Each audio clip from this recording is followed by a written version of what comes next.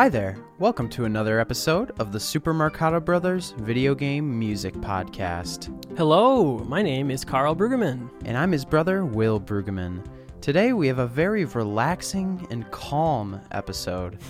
I guess the topic is fairly relaxing, kind of chill. This is clouds and sky. Yeah, I definitely think it is pretty relaxing. You know, when you think about it, I feel like a lot of the connotations that video games try to conjure up when they feature either a level that takes place in the sky or even sometimes an entire world that takes place in the sky, you feel that sort of relaxing nature of being up in the clouds and soaring. You know, we kind of talked a little bit about that when we were talking about, you know, like the Gradius games. Right.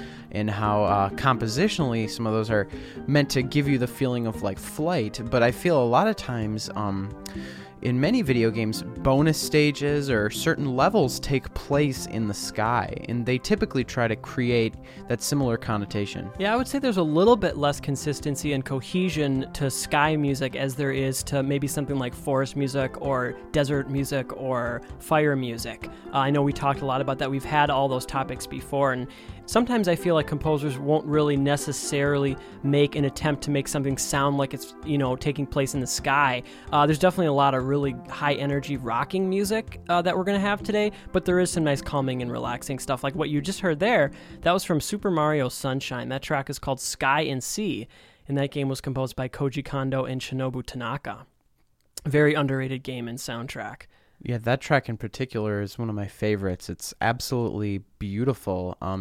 It's featured in a part of the game, sort of a secret level where you have to collect 8 red coins on this giant bird called the Sand Bird, because it sort of falls apart as you walk on different parts of it, and it turns around. It's a very tricky part of the game, and it's underscored by this very cheery but very relaxing music. I do have to say that is probably maybe the most relaxing piece today. So don't get your hopes up, people. I mean, there are going to be some high energy, kind of quintessential video game tracks here. But yeah, this should just be a really solid playlist. I mean, really, in my opinion, I think some of the most classic, best video game music of all time is going to be featured on today's episode. So yeah, just a stellar playlist today.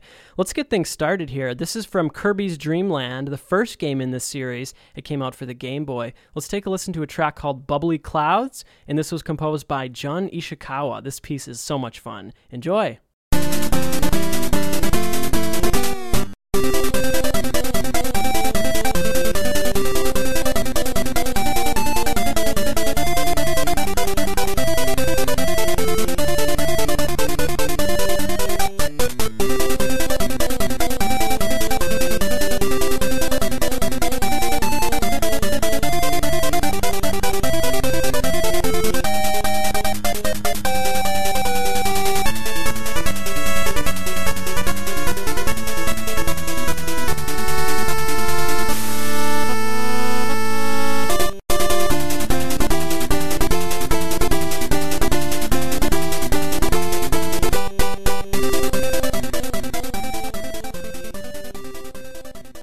This is Bubbly Clouds from Kirby's Dream Land for the Game Boy, composed by Jun Ishikawa, the Kirby composer.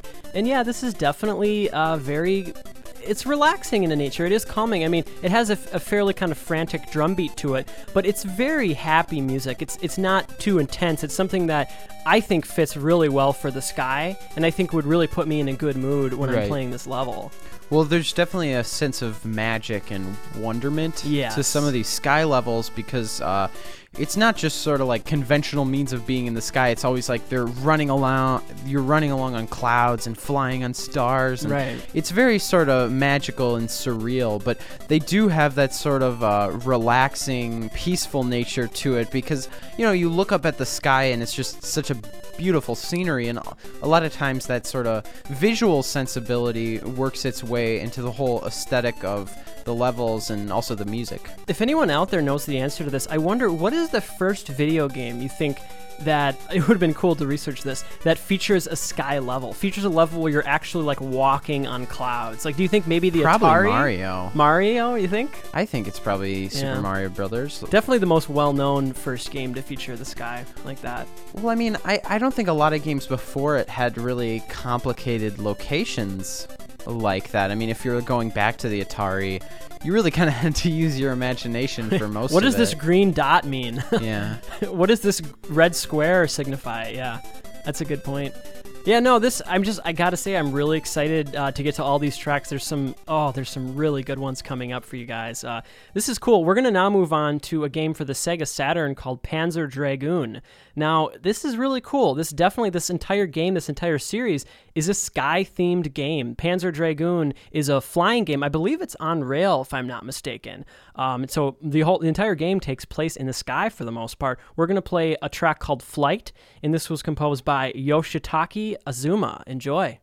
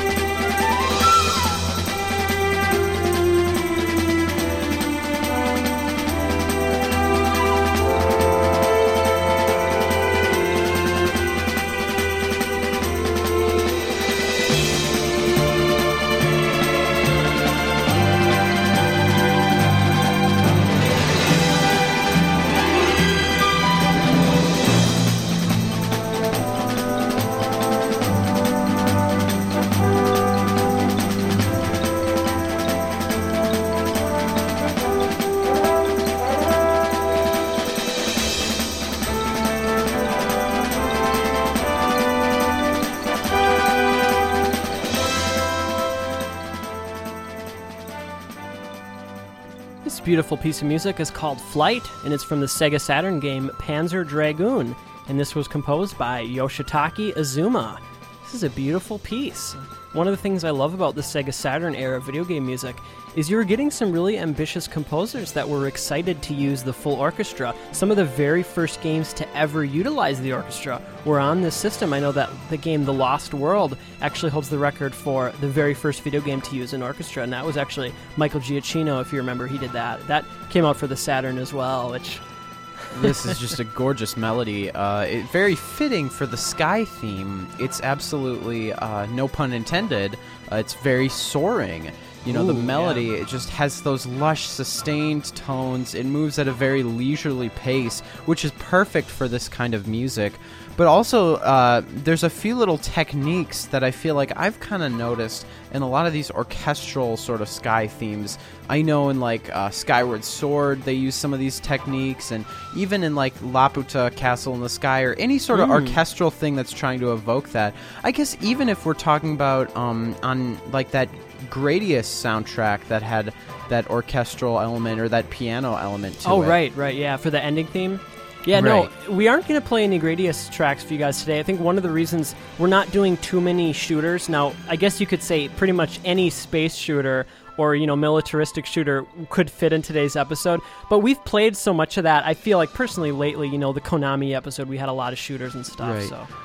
But mainly what I'm saying is that some of those themes that I've noticed are you'll have sort of a slide up to a really high pitch and yes, or you'll have sort of quick falls or yeah, this piece like has both of those. Falling, like you can hear like gravity pulling the notes down. There's sort of a lot of great musical effects and painting, and you hear a lot of color and texture. Now, a question I have, maybe it's an interesting point of discussion, because obviously, you know, we're both composers as well, is do you think that was always purposeful and 100% intentional, or do you think that was subconsciously in the back of Azuma's head when he was composing this, and he knew he was writing a theme that would take place in the sky? Or do you think he purposely sat down, you know what I want to do is I really want to try to evoke, like, how intentional do you think that stuff is? I think it's all intentional. I mean, I don't know. I feel like when in doubt, I think most things that are done well are usually done intentionally. I always just wonder especially if if it's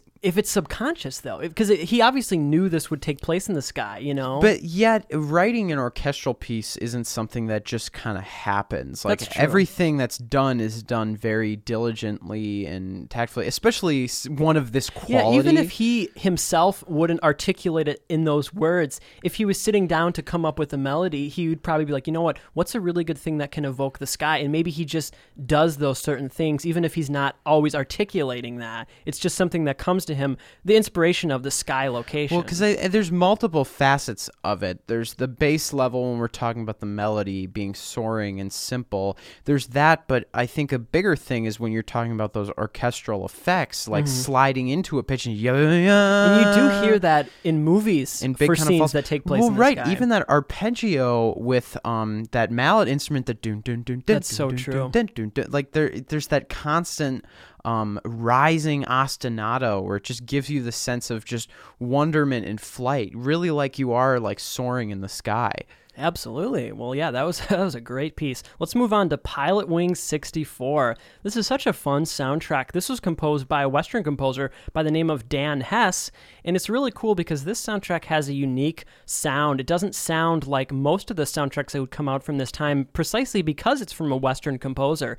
It was from someone who most likely wasn't as familiar with all of the traditions that were set forth by these Japanese composers at the time, so he was just kind of doing his own thing and doing what he thought would be fun for this game. So a lot of these tracks are very funky and very jazzy, and we talked a little bit about how we played a track that had a Kool and the Gang influence way back on our summer episode, if you guys remember. I believe that was Air Glider. We're going to play a track called Skydiving, and once again, this is from Pilotwings 64. This is a fun, funky track. Enjoy.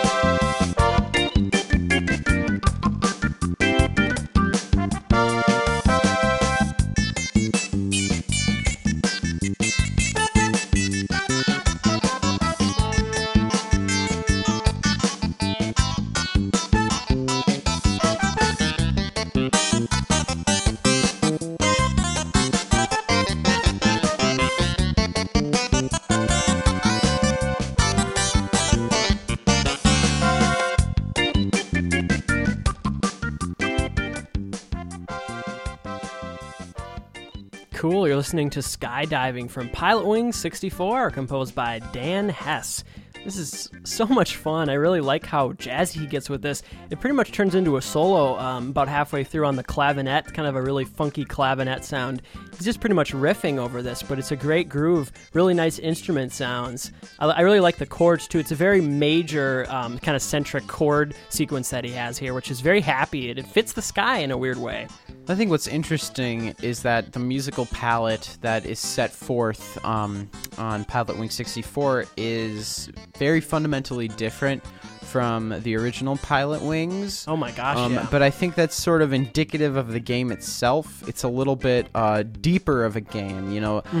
The original Pilotwings was showing off the power of the Super Nintendo and sort of the freedom of flight, but Pilotwings 64 was a little bit more about exploring a world and a giant, beautiful landscape in 3D. So there's a little bit more of this modern energetic sensibility to it. But what I think is great about music like this is, like you mentioned, it's very soloistic and jazzy, but at the same time it's very major oriented. So it just feels kind of in this sort of neutral emotional range where it can just sort of loop and repeat over and over again and really serve as more like an underscore. I really do have to say that this is background music in every sense of the word. It's not intended to be just sat down and listened to. It's really something that goes well in the background of this game. Now, I do have to say that I'm not familiar with any other soundtracks that this gentleman, Dan Hess, has worked on. This is the only soundtrack I'm aware of him composing, and I think he really did a good job. And this was a very, in my opinion, I thought this was a pretty successful and popular game for the N64. Yeah, definitely. It was one of the launch titles, actually, and it really helped to show off what the N64 could do. Kind of similar to Pilotwings. I know Pilotwings, didn't that come out in like 1990, if I'm not mistaken? Well, I think one thing that's cool about this soundtrack also, it shows off the N64, because it's a very diverse soundtrack. The main theme is a little bit more peaceful and calming, and there are some pieces that are actually kind of representative of some of the music from the first Pilotwings. But then you have something like this, which feels like completely out of left field if you're really sort of a fan of that series.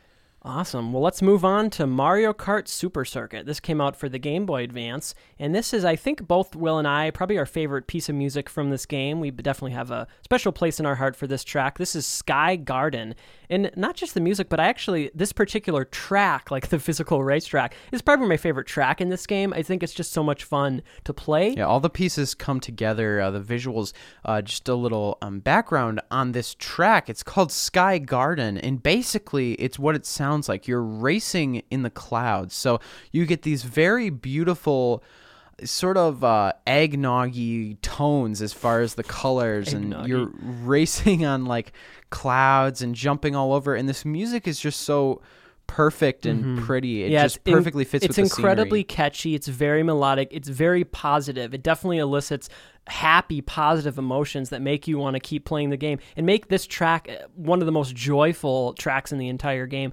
Honestly, in the entire Mario Kart series, it's just such a peaceful track. Let's take a listen to Sky Garden, and this was composed by Kenichi Nishimaki.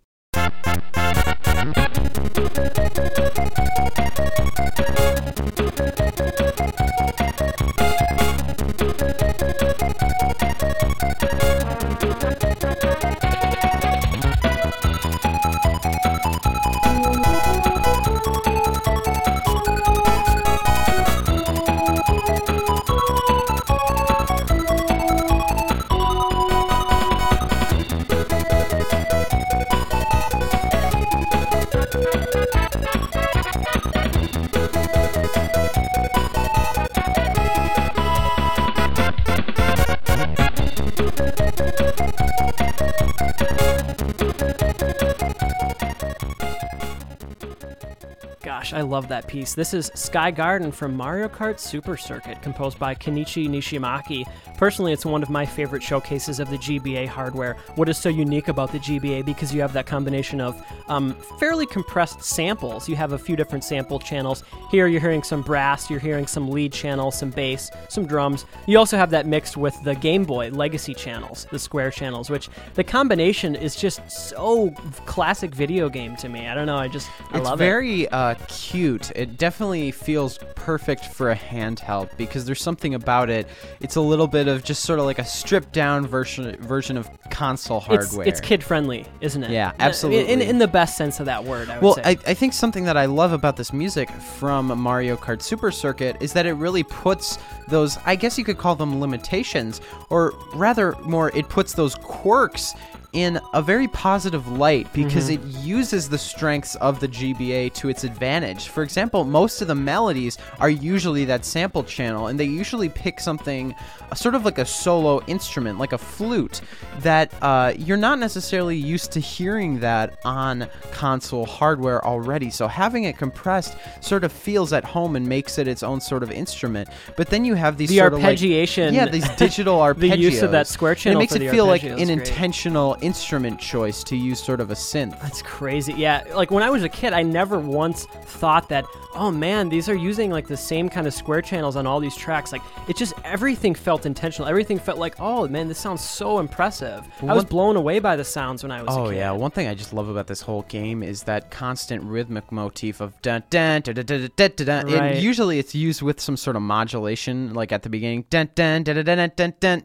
And I feel like that comes from the first Super Mario Kart on the SNES. They have that rhythmic motif. That rhythmic motif and that sort of modulation. But what I love about this song is they started off with that, but they also sort of harken back to that rhythm later on with that brass instrument in a way that doesn't have that sort of darker kind of modulation to it. That's a good point. You know what my personal favorite thing technically about the Game Boy Advance is, something that is so unique, is the way that how much they have to swap between different samples. a bass and then a drum and then a trumpet and then a lead and then a flute. Like they're constantly switching between all these samples, and there's not one time when more than maybe 2 or 3 are playing at one time, but it feels like it's a full band that's just deciding to come in at different parts. So it's an illusion in your brain. It makes it feel like you have all these infinite samples, but really you only have maybe a couple that can be played at one time.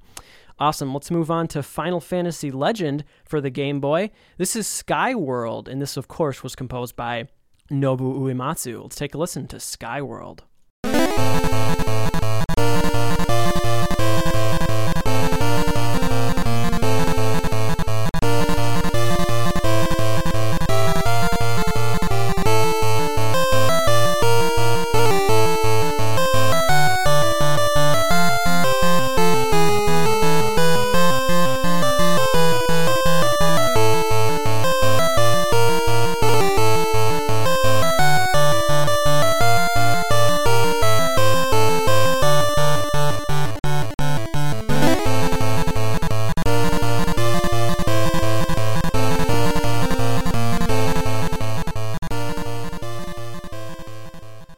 Short and sweet piece of music there for the Game Boy. This is Sky World from Final Fantasy Legend, composed by Uematsu. Yeah, no, this is one of the pieces today that, for me, I don't necessarily get anything inherently Sky feeling about the music here. Right. I would need to know the context of how this is used in the game. All I know is that the piece is called Sky World, Well, I feel like that's something interesting that you see sometimes in video games. One example I like to bring up is in Kid Icarus, which is a game that also has sort of a sky theme. The whole general structure of that game is you start off in the underworld and you work your way up to the overworld, and then eventually you're in this place called the Sky World. Right. But anyways, the music doesn't always necessarily fit the names. For example, the overworld is much darker in tone as far as the music than the underworld, which if you didn't play the game, you might be a little confused. But the thing is, it sort of has to do with the levels and the sort of structure of the game. So I think sometimes they might use it as a location, but not necessarily for the reasons that other games might use it as a location.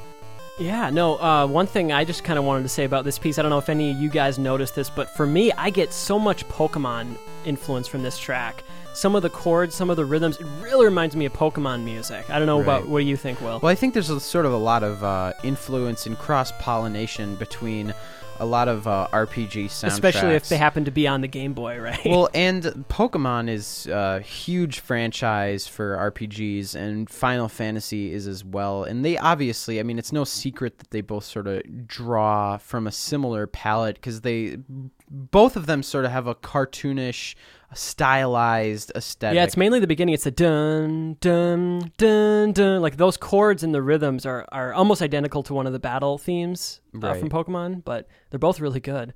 Let's move on to Mega Man X4. I don't know if we've ever played a track from this game. I know there's a lot of people that are fans of the later Mega Man X games for the PlayStation, so hopefully some of you guys will enjoy this. It's not really a section of that particular series that we've really focused too much on, but this is a really nice piece of music. This is called Sky Lagoon, and it is the opening stage X of this Mega Man X4, and it did come out for the PS1, and it was composed by Toshihiko Horiyama, and he's a composer that worked on a lot of the previous games, even back to the Super Nintendo from the series. Let's take a listen to Sky Lagoon.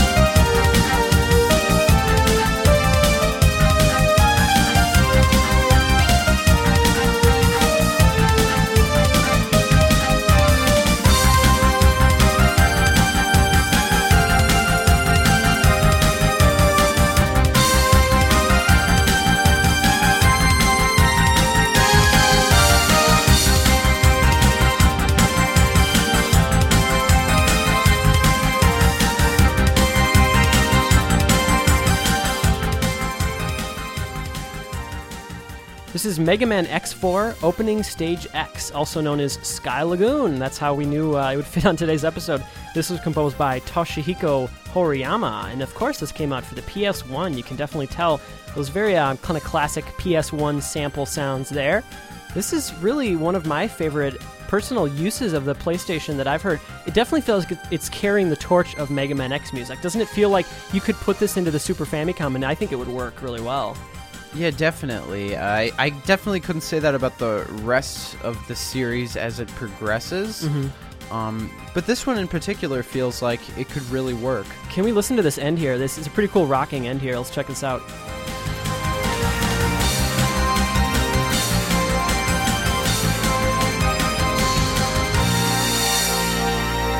It's nice to have an actual ending. I mean, most of the time you always have fade-outs for video game music. Interesting that it doesn't resolve back to the one. I like how the drum beat turned into kind of a punk feel, like a gat. Almost like, it's like a punk / Motown kind of a beat, isn't it? Right. Awesome. Let's move on to Little Nemo, the Dream Master, one of our favorite soundtracks for Capcom. This came out for the NES, and it was composed by Junko Tamiya. Let's take a listen to Cloud Ruins.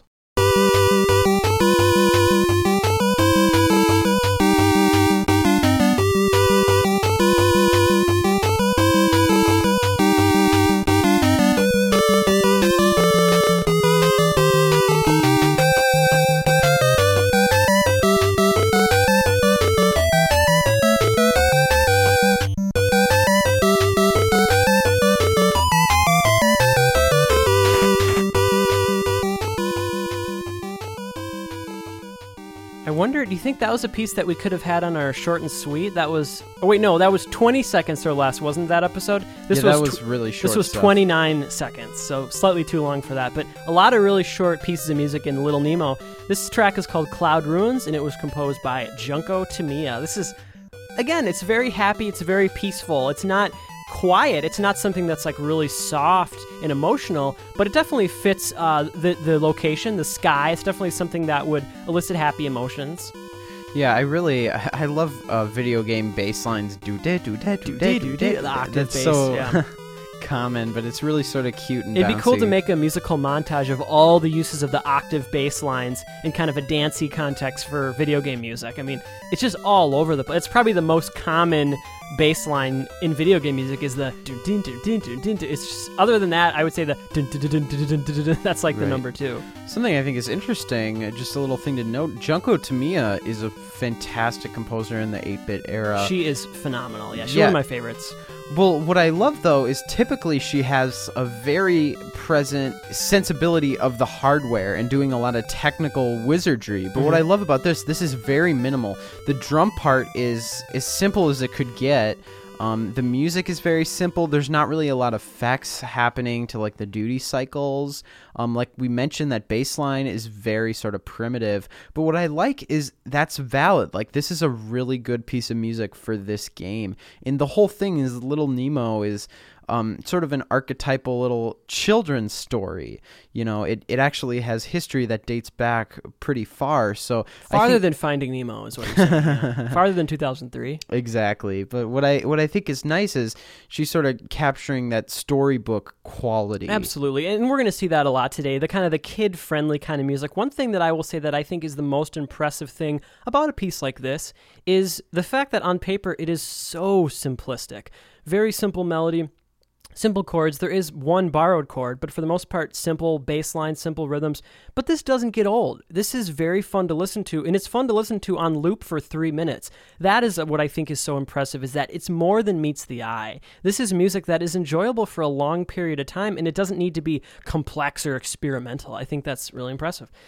Let's move on to Super Mario Bros. 3. When we first thought of doing this episode, this was probably the track that first came into Will's mind and probably my mind as well. This is Mario Bros. 3 in the Clouds, composed by Koji Kondo. Now, that is the title of the Super Mario All-Stars version of the soundtrack. So we're going to start things off with the All-Stars version, and then, once we fade it down and start talking, eventually we'll transition into the NES version. This is the music that you play when you go up in the clouds, kind of a bonus stage piece of music here, and I believe it is also one of the sections of Sky World, which is one of the worlds. It's not the first Sky World theme. I think there's another section in Sky World. Well, yeah, what happens just in the overworld, one thing that's cool about Mario 3, it was the first Mario game to feature sort of an interactive map overworld. Right. And you start off sort of in this seemingly small world. Yeah, this little like grassy area. And then you go in this warp pipe and boom, now this whole big world opens up and you're in the clouds and it plays that classic tune. Let's take a listen to In the Clouds.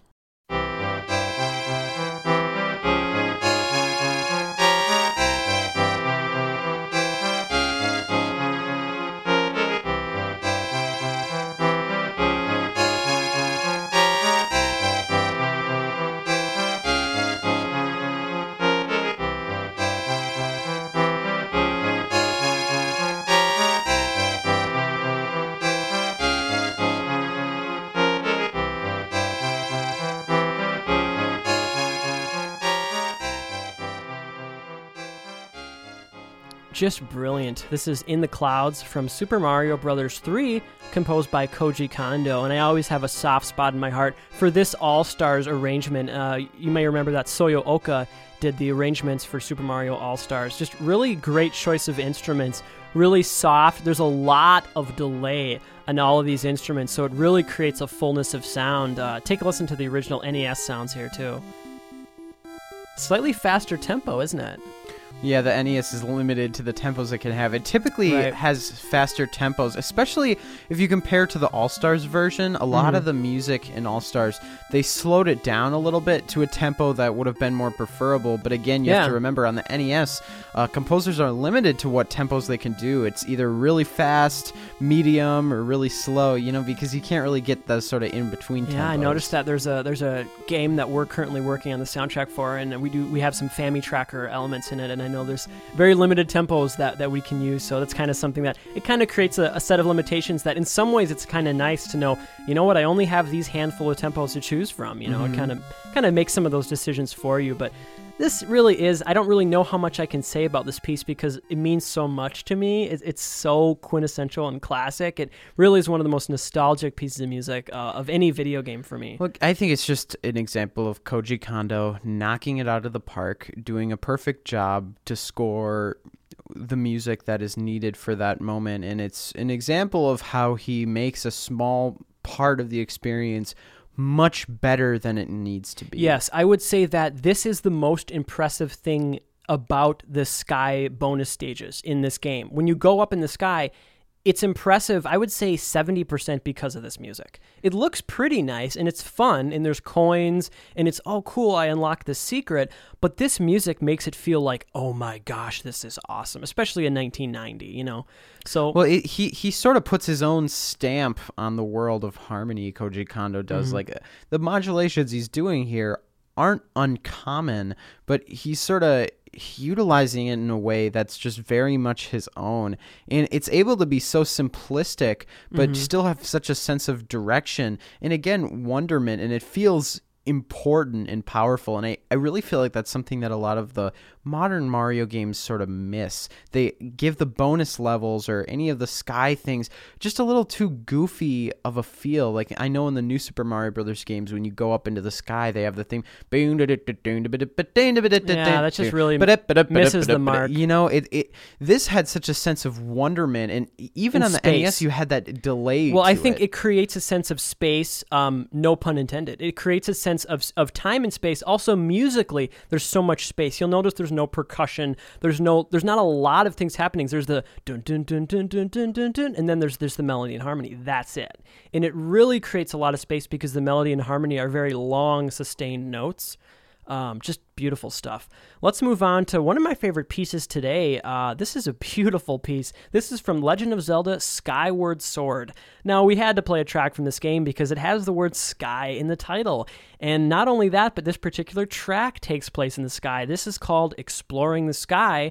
And as I'm told, this is one of the main themes in this game. Is there anything you want to say about this, Will? What sort of happens is you obviously have the main theme, the Ballad of the Goddess, which, little fun fact, is Zelda's lullaby in reverse as far as the melody. But this is the theme of sort of how you traverse the overworld, which is you ride on your bird companion. That is so cool. Through the sky. It's this very beautiful scenery, and you have this rousing orchestral music. I think this is one of the best tracks in the whole game, personally. Definitely. One thing that I love about this track is absolutely clear as day influence from John Williams' Superman. The lowest theme. I was just going to say really, that's cool. The lowest theme when she's flying with Superman. It's soaring. It's romantic. Lots of hearkening back to that soundtrack, like Superman soundtrack. The B section here, I think they give the cellos and violas the melody, or maybe it's just a solo cello. I don't quite recall. Definitely, I would say the most romantic piece we're going to play today. One of my favorites. Let's take a listen. There's sort of movements to it, it has quite a long form. Yeah, let's check this out. This is Exploring the Sky from Skyward Sword, and this was composed by Hajime Wakai, Shiho Fuji, Mahito Yokota, Takeshi Hama. Personally, I'm of the opinion this may be a Yokota composition. I can hear some little quirks that remind me of Galaxy, but it's anyone's guess. Here's Exploring the Sky.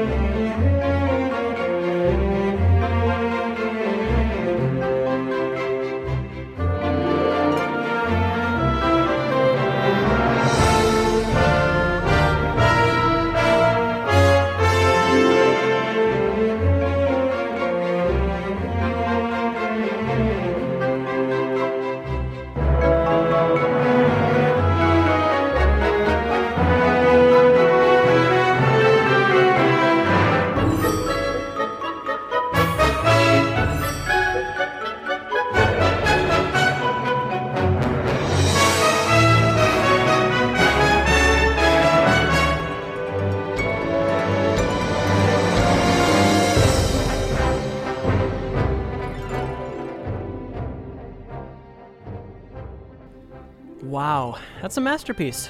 One of the best modern sky pieces of music, I think, in video games. Now, Will was telling me that Mahito Yokota actually didn't compose new music for this game. He just did arrangements. So I guess I would say then if it wasn't Mahito Yokota, I guess maybe Hajime Wakai, I guess I could hear him doing this. It's hard to say, but this is a stellar piece of music. Right off the bat, that intro, the bump, bump, bump, bump, bump, bump, really good uses of the low brass. Obviously, you have those French horns, which have such a distinctive timbre and character. In this section here, this was what we were talking about, the Lois Lane flying theme. Did you guys hear that? Maybe some of you kind of heard that too. This is the section we were talking about. Very romantic. Right, but the orchestration is just very classy, you know.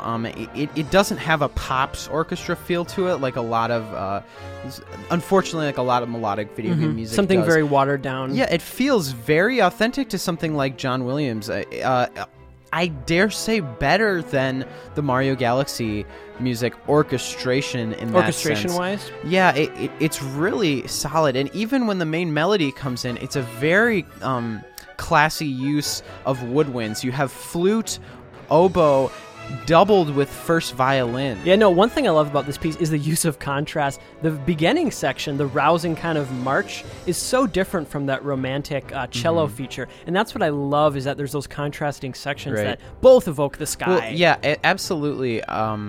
I'm really glad you brought that up, because when we were talking before about a soaring melody, that very romantic B section sort of fits the bill for that feature of sky music, that very soaring, lush thing, but also you have ba ba ba ba ba ba ya ya da da da, and it just feels very epic, and also just the whole visual style of this game and the sound design is really good.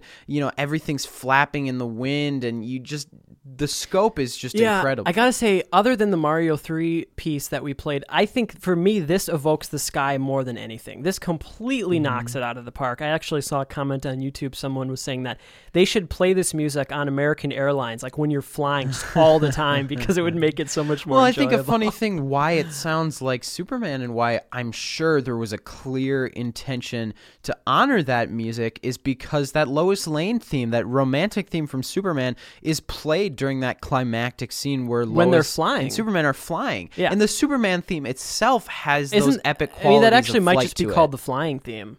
I'm not sure what the actual name of that piece is, but yeah, it's obviously it was designed for that scene when they're flying. That's like the first time you hear it, if I'm not mistaken. Yeah, I believe this is actually uncredited John Williams track from this game. I'm just kidding.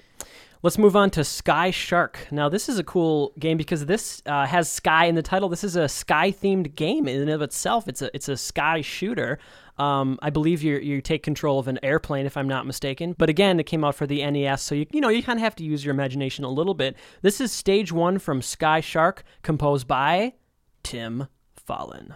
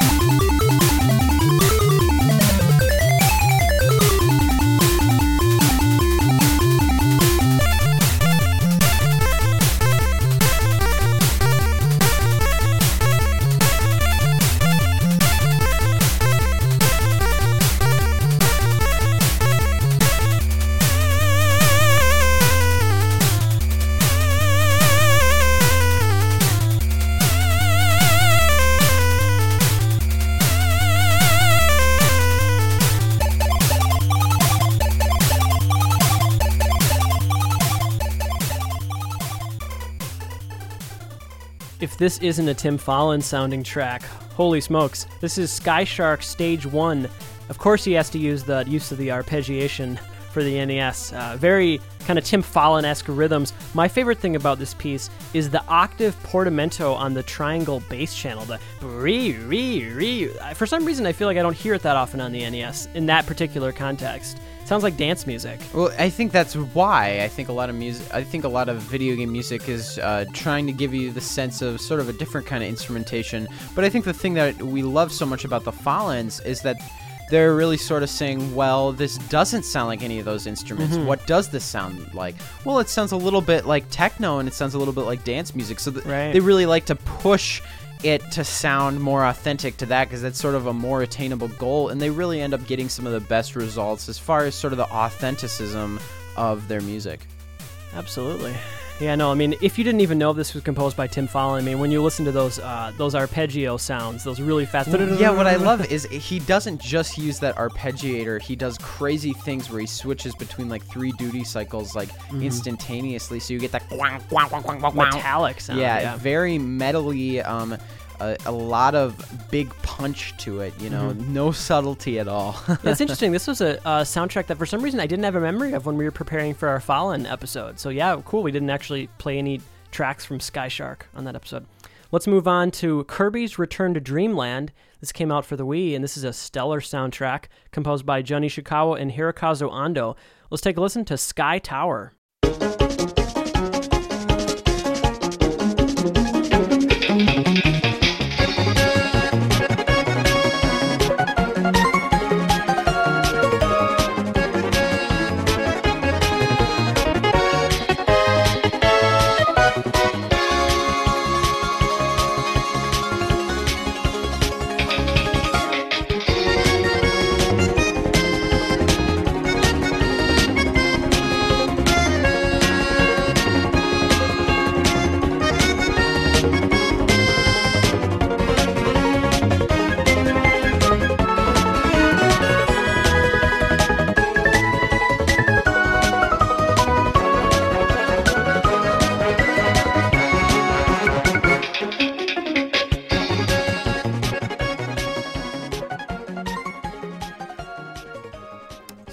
awesome. This is Sky Tower from Kirby's Return to Dreamland, composed by Jun and Hirokazu. Really one of my personal favorite combinations of orchestral and I guess maybe techno or synth. It's just absolutely a joy. I really love all of the instrument choices. I think they're all very intentional. It wasn't because of, I have to use this because we're on the Wii, we can't do this, we can't do that. I think everything's intentional, you know? But that being said, the instruments they did choose are the samples that really are conveyed the best, I feel like. Yeah, like that accordion sample. And it's just so cool that you have a techno drum beat, electric or a synth bass mixed with flute, mixed with orchestral elements. Well, I just think elements. something that's interesting. Has there ever been a Kirby track that doesn't have a staggering tempo with an energy cranked up to 11? Like, I'm sure there is, but... You know, they're just always I don't know if so we've played bright one. and poppy. Yeah. There's never a shortage of high-energy Kirby music. One thing I love about Return to Dreamland is... The thing that blew me away is that you could take the music, sequence it, put it on the Family Tracker, put it on the Super Nintendo, and it would be right at home. I mean, not for every track, but for a track like this is classic Kirby music. It feels so familiar, and when you're coming back to this world with new graphics and, new sounds, really nice instruments, there's something really exciting about it. And I think it's the same kind of excitement that Zelda fans would feel for Skyward Sword, or Mario fans would feel for Galaxy. Well, I think the thing is, not to bash on the Kirby music, but they've always sort of had the same sort of pool of composers, and the music has never been of really a high artistic level. I like the Kirby music, but I mean, it's no Mario or Zelda. It's not composed with a really high level of compositional prowess, so it's a little bit more easy to replicate, because for me, the Kirby music is more about those catchy, poppy rhythms right. in that high-energy groove. It's very different, that's for sure. Well, I am incredibly excited, folks. It is time to move on to our Track of the Week. One of my favorite soundtracks of all time. This is from Mega Man 2 for the NES, composed by Takashi Tateishi. Oh my gosh, I am so in love with this music. I think most people are aware of how good this is as far as Mega Man. I think it's maybe the most popular Mega Man soundtrack. We're going to play Airman Stage, obviously a stage that takes place in the sky. Easy choice this week for Track of the Week. A really cool story I want to kind of briefly say before we play this track. This track was composed by Takashi Tateishi with a little bit of help collaboratively from Manami Matsume on this particular track. It's a cool story. The offices at Capcom, Takashi and Manami worked so close to each other physically. They worked really, really close proximity. So they were able to actually kind of toss things back and forth. And on this track, Takashi came out with the intro, which is so classic and legendary, started on the verse theme. I guess you could maybe call it the verse. He was stuck. He didn't know what to do. He tried some things out. It wasn't working. He gave it over to Manami, and she composed about 8 measures of this piece. So measures 18 to 26 are composed by Manami Matsume, and she gave it back to Takashi, and he finished out with the chorus, which is, again, one of the best pieces. Let's take a listen to Airman Stage.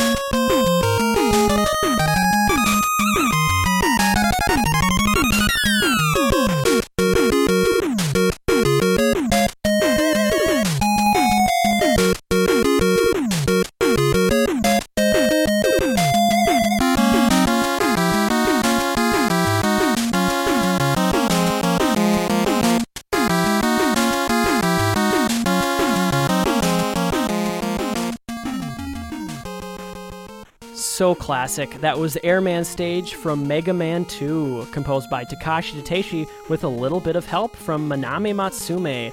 Oh my gosh, one of my favorite pieces of music from this soundtrack, it's all about that intro section. That harmonized riff is one of the most classic, groovy riffs in the history of video game music. That harmonized chromatic riff is just so awesome. It's something that is tailor-made for 2 guitars to play that in harmony. I've heard so many bands do it, and it sounds so great. I will say that I think Takashi wrote the best parts about this piece. This is the intro section that you're hearing right here, and kind of I'll walk you through it here if you guys want to know which particular section I think the Manami thing is, composed. So this is still Takashi, so this is the verse right here. I think the thing is, he sort of gave her a challenge because he's a fantastic composer, but he gave her sort of the more tricky part of the form to complete. Yeah, so you're gonna hear, coming up here, this is where Manami's contributions right here comes in.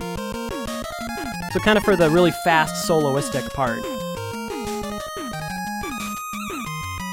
And then right back here, it's Takashi again. Well, it serves as a good little contrast to the song, because you have this very solid, happy, melodic part, but, you know, Mega Man really has a rock energy to it and a rock and roll spirit, so it's important to get some of that soloistic electric guitar playing in there, and I'm really glad that contribution is there, because I think there's something that could get a little stale about, really, honestly, the quality of that melody. Yeah, it was a really fun addition, and I'm really glad it's there, but what makes me happy is that the heart of the song is still Takashi Tateishi. That intro section and the chorus are my favorite parts about this piece, but such a brilliant use of the NES hardware here, really signature vibrato, and the choice of when to go to delay, when to not go to delay, when to have instrument switching. I mean, this is almost like a textbook education of, okay, how do you use the NES in a really fun way, you know? Right. Let's move on to Pilot Wings for the Super Nintendo. We're going to play a track called Rocket Belt, and this was composed by Soyo Oka. And I believe Koji Kondo did a little bit of sound design for this game, if I'm not mistaken. But yeah, this was composed by Soyo Oka. Let's take a listen to Rocket Belt.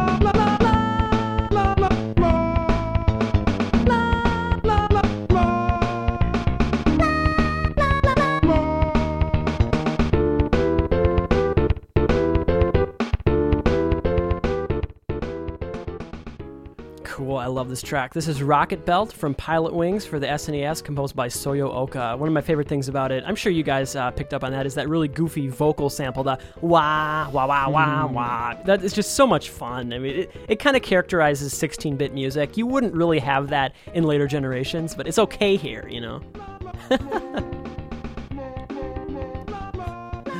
That's so great.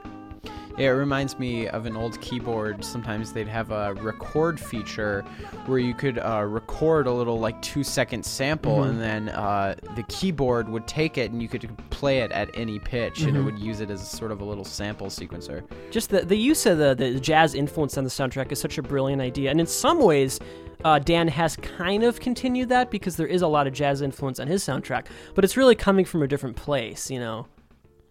All right, let's move on to another close contender with Track of the Week this week. This is from Sonic the Hedgehog 2. This soundtrack was composed by Masato Nakamura. Let's take a listen to Sky Chase Zone.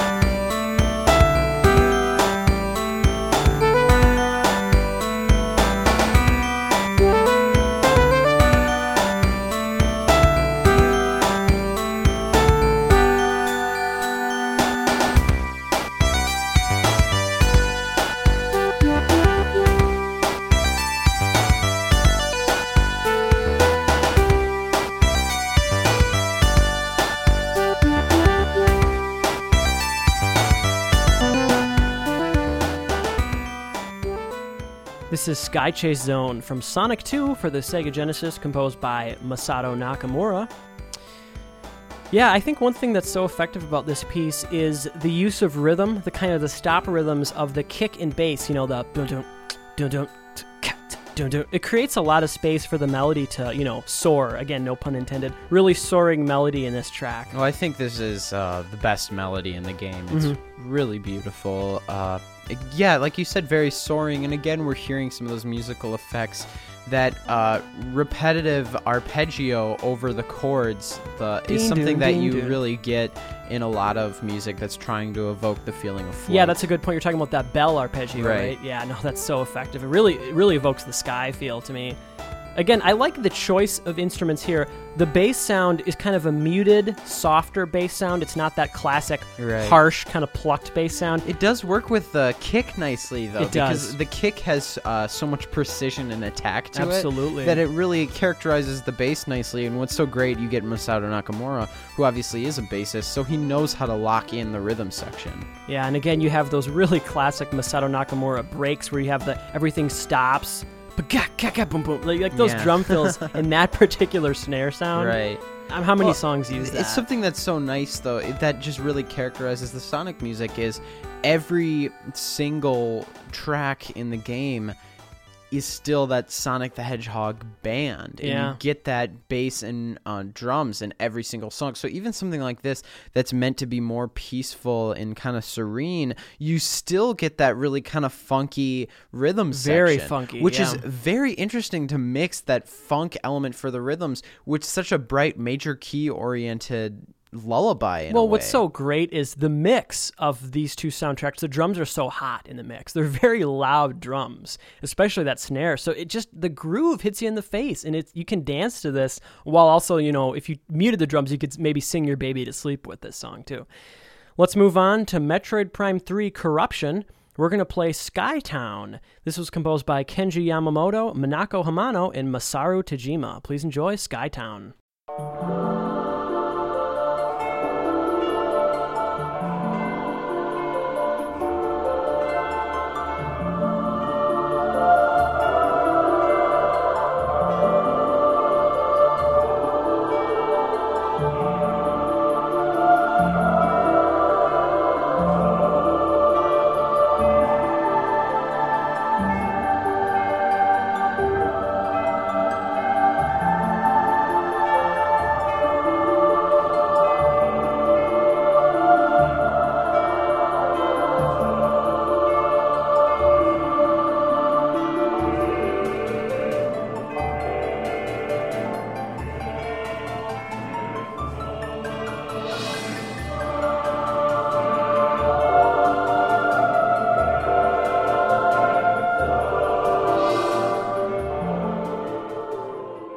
You're listening to Skytown from Metroid Prime 3 Corruption, composed by Kenji Yamamoto, Minako Hamano, and Masaru Tajima. Now this is a nice time to discuss kind of what we brought up last week. We had a little bit of homework for you guys to check out last week. Hopefully you guys checked out that video. I think we can now safely talk about it without spoilers. Right. So the video that we were talking about last week was this alternate ending to The Last of Us that the director of the game, Neil, was unveiling. He was talking about it, and they showed footage of the actual motion capture performances. And it was kind of a joke. This was kind of a prank that Neil played on the rest of the cast. So he actually went over to the actress who was playing Marlene and told her something and didn't tell anyone else it. So she started the scene off and she started singing. Almost like it was a wonderful voice, though. Wonderful operatic voice, something out of Les Mis, and it's completely improvised. Everything she's singing her lines in this operatic style. And Troy Baker, his reaction when she starts singing is like, what the heck is she doing? But he doesn't skip a beat. He starts singing. Well, improvisation. It's so great because no one told him that was going to happen. And Neil Druckmann, the director, went up to him. He's like, no matter what happens, just like, we really just want to get one last take. So even if you're trying out things differently, just whatever happens, keep going. Don't go stop. with it. What's so great, she starts off singing, and then he starts singing, and they're improving on the spot this music to go along with the content of that scene. And they have beautiful, powerful voices. Well, and even sort of like I'm not going to be too much of a dork here, but some of the musical ideas that they're coming up with just improvisationally are really good. And it was such a shock to me because at first, like, Carl was telling me, oh, you got to check out this alternate ending. And I'm like, I don't know if I want to see it. Like, the game's pretty emotional. Like, to think of like an alternate ending, but what's so great is you're just expecting anything. But the last thing I was expecting was for her to start singing. But it was great. It made me realize that story, I think, could be kind of told well in a musical. In a musical setting, yeah, no, that absolutely blew me away for so many reasons. I just think the idea of it was so cool. The fact that both of them were able to just, boom, go right into it, I think it's really impressive just on an improvisational level. Hopefully now, though, you realize why we brought it up on our podcast, because we're a video game music podcast. I mean, that's one of our favorite video games. Yeah, we had to talk about that. So hopefully we didn't spoil anything. Hopefully you guys, if you haven't played the game, did actually... I guess did we really give anything away about the ending? We really didn't. The only thing we gave away was that video. So if you didn't watch that video, it'd be a spoiler to that video. But we didn't actually talk about the ending. So play the game, though. Don't you love the part when you wake up and it's all a dream? Oh, sorry. Just kidding, folks. That's not the ending. All right, let's move on to Super Mario Galaxy 2. Composed by Mahito Yokota. Let's take a listen to Fluffy Bluff Galaxy. This is a particular stage that takes place in the sky, obviously. Please enjoy.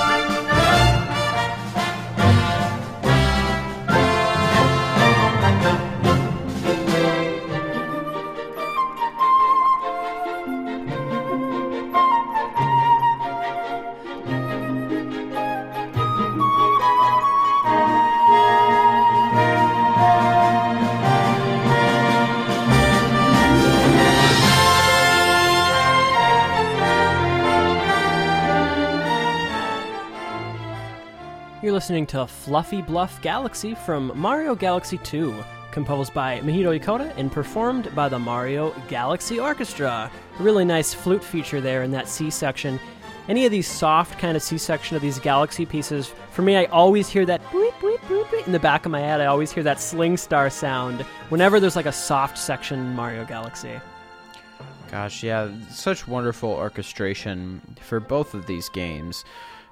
Fantastic composition and such a command over the orchestra and how to just create these emotions using those orchestral instruments is simply wonderful. But at the same time, you retain the melodic and harmonic elements that has historically made the Mario games so appealing for like 20 years. It's just wonderful. It's like it's the perfect evolution of Super Mario Brothers music. I gotta say, both of those things you were talking about compositionally, those sky elements are in this piece. One of the things you mentioned is the kind of getting up to that high note. They use that in this piece. Also, what you said, the upward arpeggiated strings, like what you were mentioning earlier, they use that here. And there's something like you don't really think about it, but when you hear it, it's like, oh my gosh, yeah, that fits super well, you know?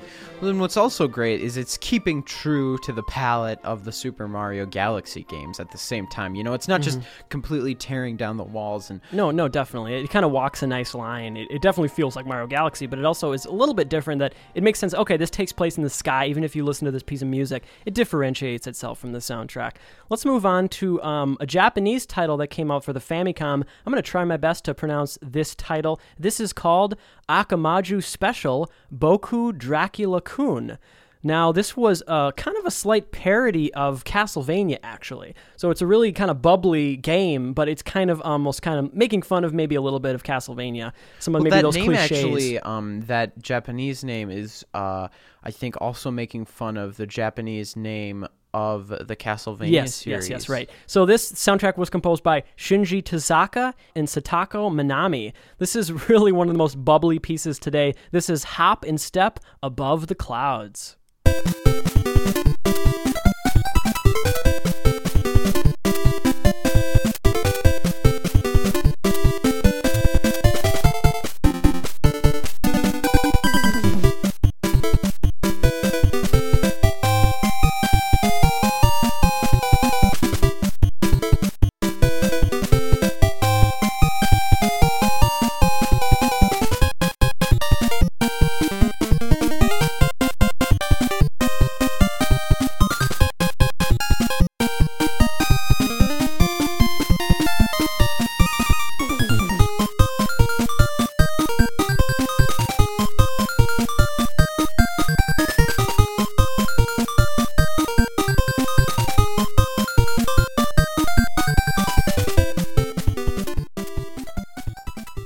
Man, that makes me smile. This is Hop and Step Above the Clouds from Akamaju Special, Boku Dracula-kun for the Famicom, composed by Shinji Tezaka and Satako Minami. I absolutely love all three sections of this piece. I love how the functions of the different channels are completely different in every single section. They go from harmony to arpeggiated lines. That final section I love so much because every single one of those parts is so well composed. The bass line is really melodic. The melody is super catchy, but that arpeggioed line that's kind of playing around the melody is just this right here. It's just perfect. Everything about it is really well done. Absolutely. It just once again reminds you can go for something like Super Mario Galaxy with so many instruments and such lush orchestration, and then you can go back to something on the NES and you still get a full sense of harmonics if it's composed properly. It's just crazy. How is that possible? It just still boggles my mind.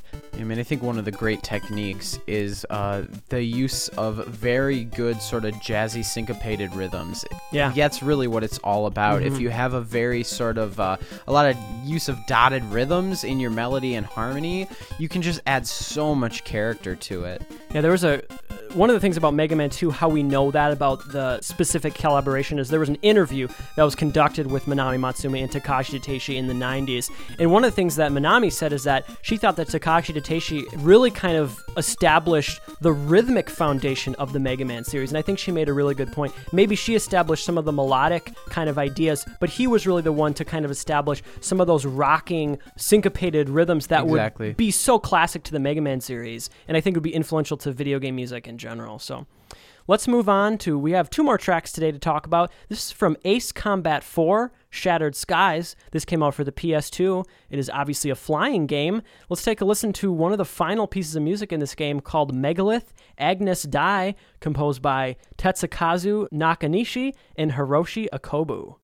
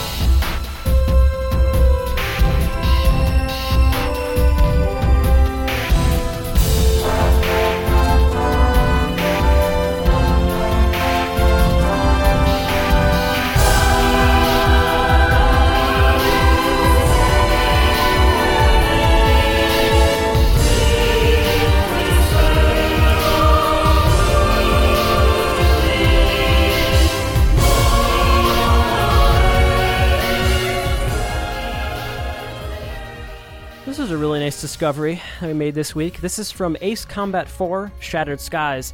This track is called Megalith Agnus Dei.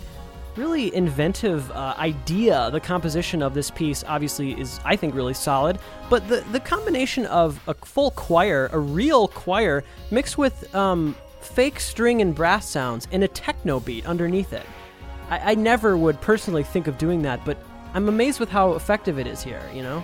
Yeah, it really serves its purpose very well. I think the reason why the real choir and not the real orchestral instruments is these samples are great and they fit well, but something about when you hear that real choir, it validates in everything your mind the else, orchestral yeah. instruments. It's like, well, it must be real. And they do sound pretty damn good, but the thing is, the choir, you just can't replicate it. Yeah. You can't do it. I don't know, Soyo Oka got pretty close in Pilot Wings, but... No, but yeah, I mean, the human voice is the thing that we're the most familiar hearing. I mean, we hear people speak every single day. Some so people like, more than maybe we'd like to. Yeah. Like you, like I'm so sick of hearing your damn voice. Will. Yeah, no, this piece, it was a really nice discovery. That's kind of more than meets the eye. I mean, the combination of the techno beat and the orchestral sounds, we've heard that before. It's not anything new. Right. And I think a lot of times we kind of maybe... poo-poo that when we hear it in a lot of video games. For me, I feel like this is much more musically inventive than a lot of other games that use that. Because it's not techno in the sense of like, like it's mainly like the samples have this sort of weird effects to it. Like I feel like you're getting actual drum samples, but they do interesting production effects to the drums to make them sort of techno-y, but they also have a similar reverb to them that the orchestral instruments do. So they feel like they exist in the same world. Yeah, that's a very good point. It doesn't feel like it's almost like it's not parodying or it's not satirizing fractured. Yeah, it doesn't feel music. like, okay, I have these sounds over here and then, randomly a drum Exactly. sound. Yeah. It's not trying to cut out and be like, now listen to a techno version of this orchestral song. It integrates itself very well into the music in a sort of modern way. I mean, you hear a lot of film music doing that where they incorporate synthesized instruments, and if they're really able to make it feel at home in the world, you're not really thinking about, well, this is an orchestral soundtrack. It's just music to score the experience. I'm really glad we got to feature a track from Ace Combat. It's one of Namco's probably most prolific series, obviously flying games. There's so many of these Ace Combat games, and it's cool we got to feature that. All right, last track of the day here, folks. This is from Super Princess Peach. Finally, Peach gets to take the spotlight in her own platforming game. This came out for the DS. Let's take a listen to Giddy Sky 1, composed by Akira Fujiwara.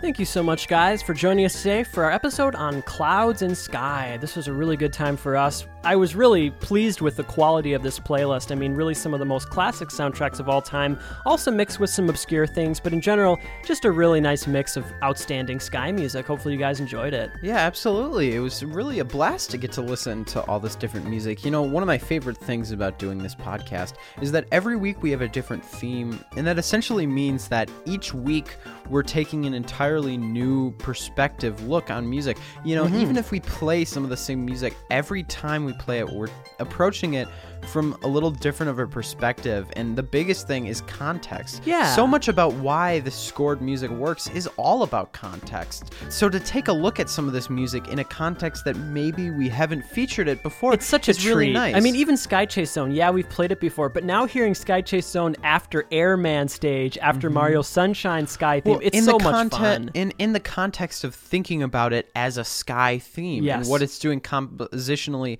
to evoke that I think is something that's really nice, because to sort of capture the quality of it and to do that piece justice and to do all of this music justice, you really, I mean, there's an infinite number of facets that you could break a piece down or break a song down into. And at the end of the day, it's just like, does it resonate with you emotionally? I think that's the big thing. But it is fun at the same time to sort of look at all this music and the different ways that we do. So we thank you for indulging our musical sweet tooth, and hopefully you've had a good time listening to some of these kick-ass tunes. Oh my gosh. Yeah, thanks so much, guys. Next week, we're really excited. We're going to be having Show and Tell 8. That's going to be a blast. As always, we love those episodes. Look forward to that. Thanks so much, guys. My name is Carl Brueggemann. And I'm Mo Brueggemann. I got some work ahead of me this week. Okay, see you next week, you guys. Have a great week. Peace out.